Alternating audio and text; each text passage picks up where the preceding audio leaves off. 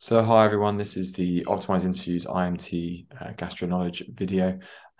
We're going to be talking about decompensated liver disease in this scenario, in this video. So I'm Michael, I'm one of the gastroenterology registrars in South London, and I'll introduce you to Justin.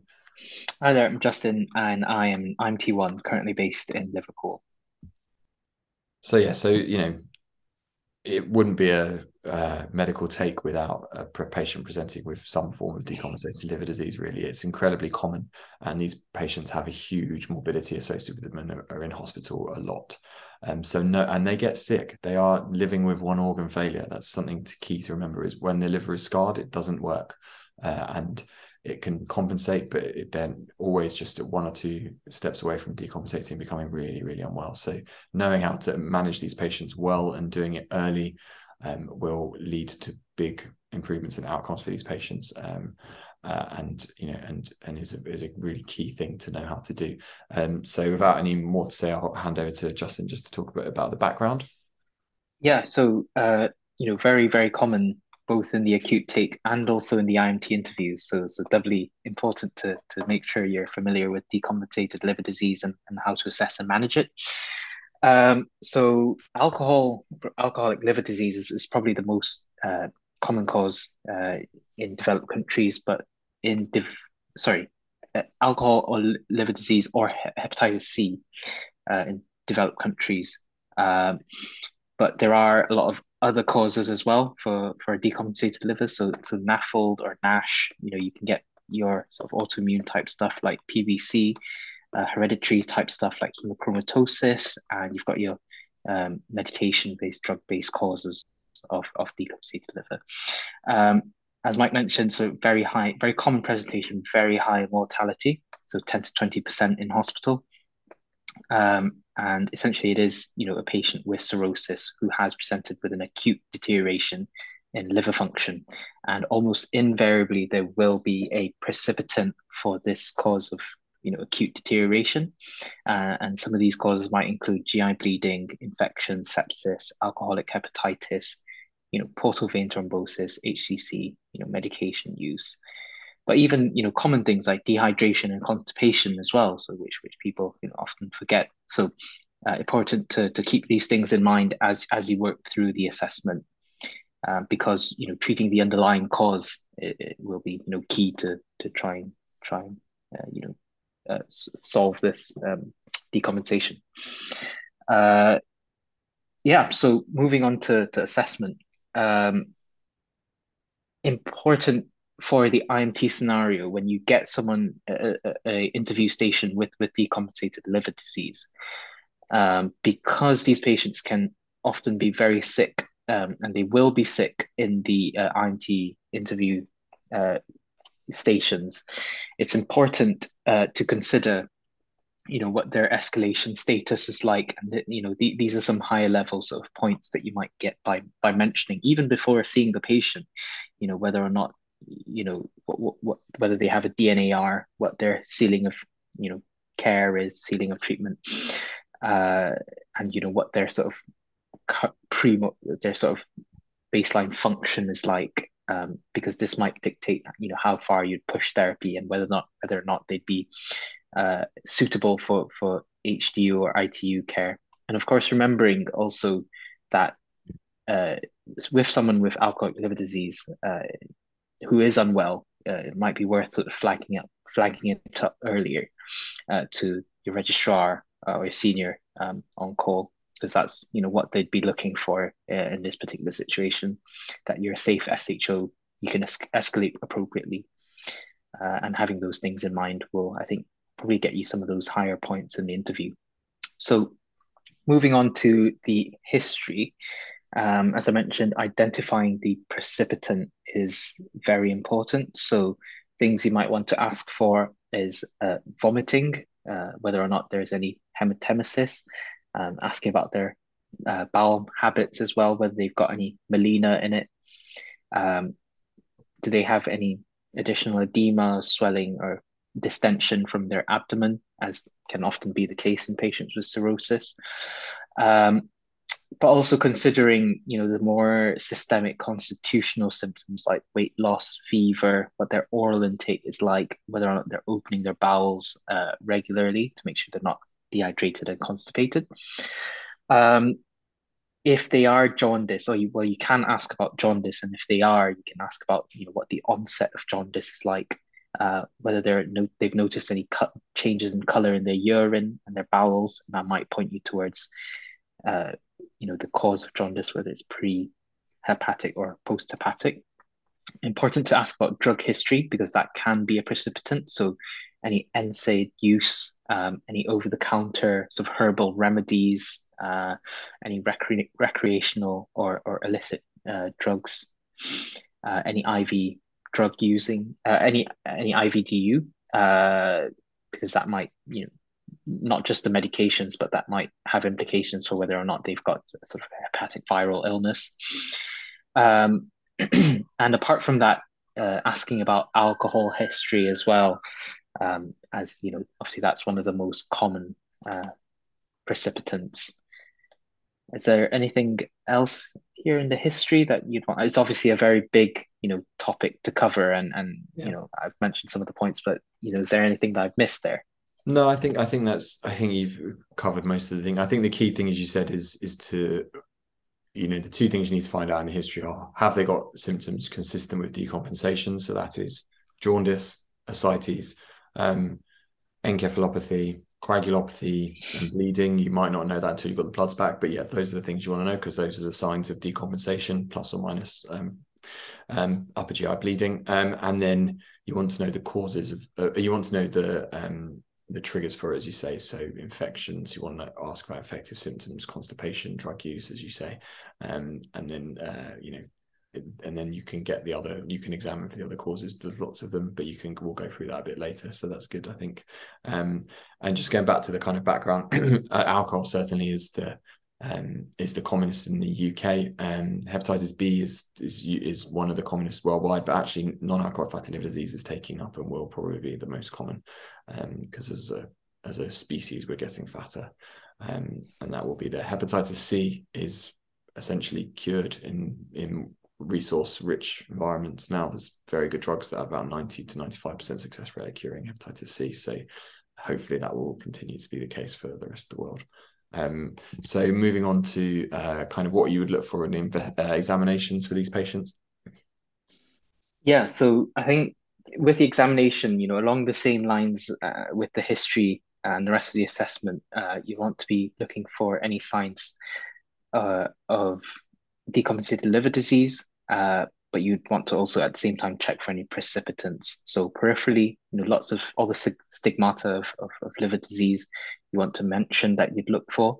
So things like palmar erythema, checking for a hepatic flap, uh, any pallor, any nail changes, and centrally, spider nevi, telangiectasia, gynecomastia, wasting of hair, um, and testing for their cognition is important as well to check for encephalopathy and any signs of jaundice, and also doing a good examination of their abdomen as well, to check for whether there's any signs of peritonism.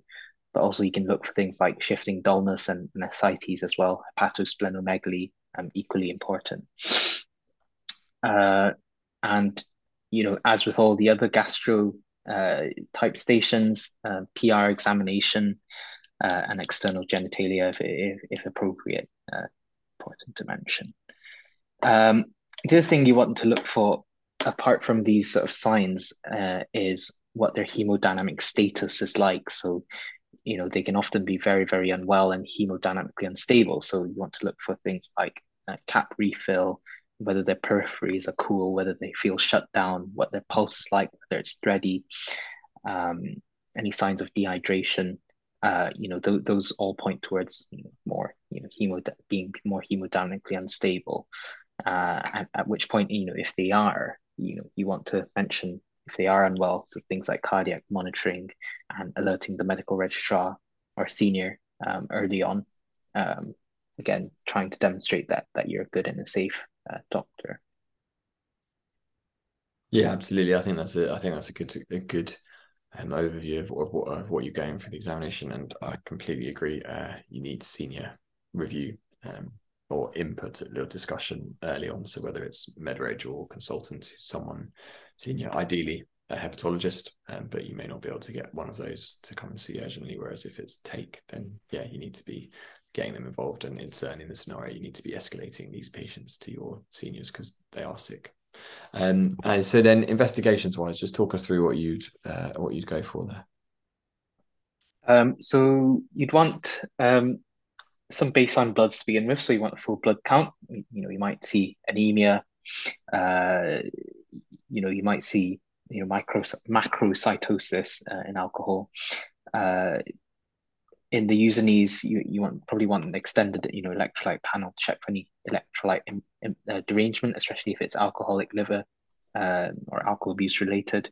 But also you're looking for any AKIs or any renal sort of derangements, because that can commonly accompany decompensated liver disease, things like hepatorenal syndrome. LFTs, of course, self-explanatory, but obviously, they can help you point towards, what the cause of jaundice is if their bilirubin is up, whether it's more obstructive or whether it's more sort of liver. But you can think about clotting as well, and that also gives you a measure of synthetic liver function, and getting a cross match as well, important, especially if the high risk for upper GI bleeding. Might be good to have a safe sample there in case you do need to be transfused. If they don't have a clear sort of immediate sort of clear precipitant, or if it hasn't been mentioned in the stem, some clever things you might want to mention is something like ceruloplasmin or alpha-1 antitrypsin, and just check for any sort of metabolic causes for that. But often they will sort of make it quite clear what the precipitant is, and what they've probably got known alcoholic liver disease. But if not, you can sound smart by mentioning them.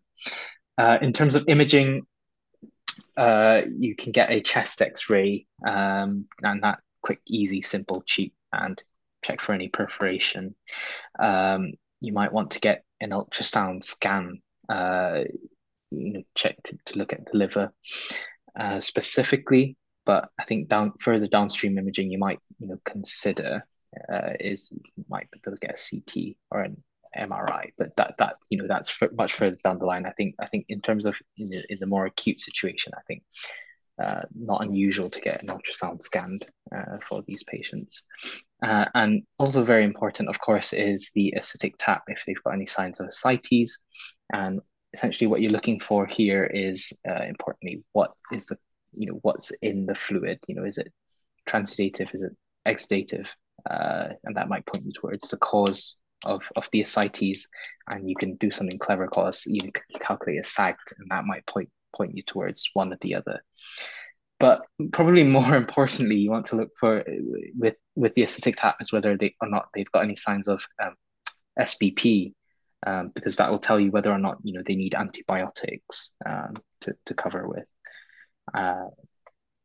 and you would just follow what the trust protocol for antibiotics, because antimicrobials can sort of vary from place to place.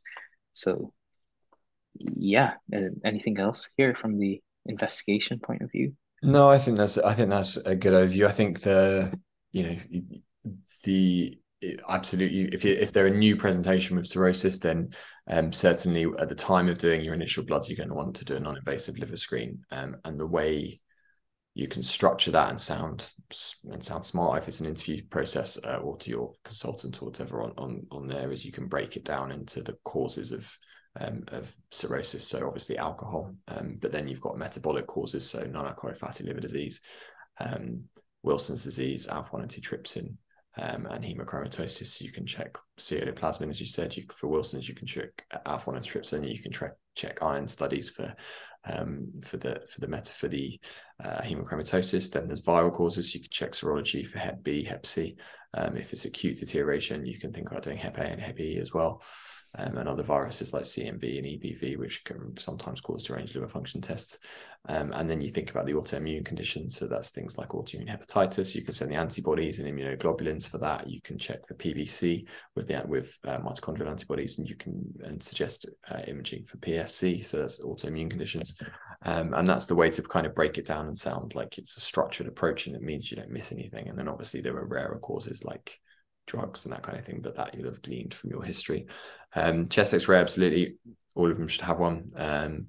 Perforation is not an unreasonable suggestion, but also I would say that for a septic screen, any decompensated cirrhotic coming into hospital needs to have a full septic screen, even if they're not spiking temperatures, because often they don't, and their CRP may not be elevated because they can't mount one. So let's always do that. And again, same with the ultrasound scores, they should always have an ultrasound. It should look for absolutely to look for ascites, but also look for portal vein thrombosis, which might cause a decompensation, and for HCC. So any cirrhotic should have a 6-monthly outpatient ultrasound because of the risk of developing HCC. And again, they can present with acute deterioration.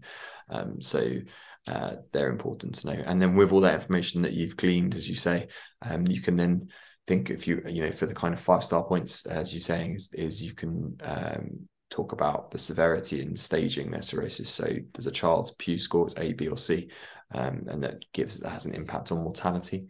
And if they're, and then you can also think about whether they're going to be a transplant candidate. And so you can say that you would discuss that with your registrar, but you could calculate what's called a UKELD score, which is the score. This is the assessment score that we use in the UK to screen for patients that need a transplant. So those are kind of added things you can talk about to sound smart.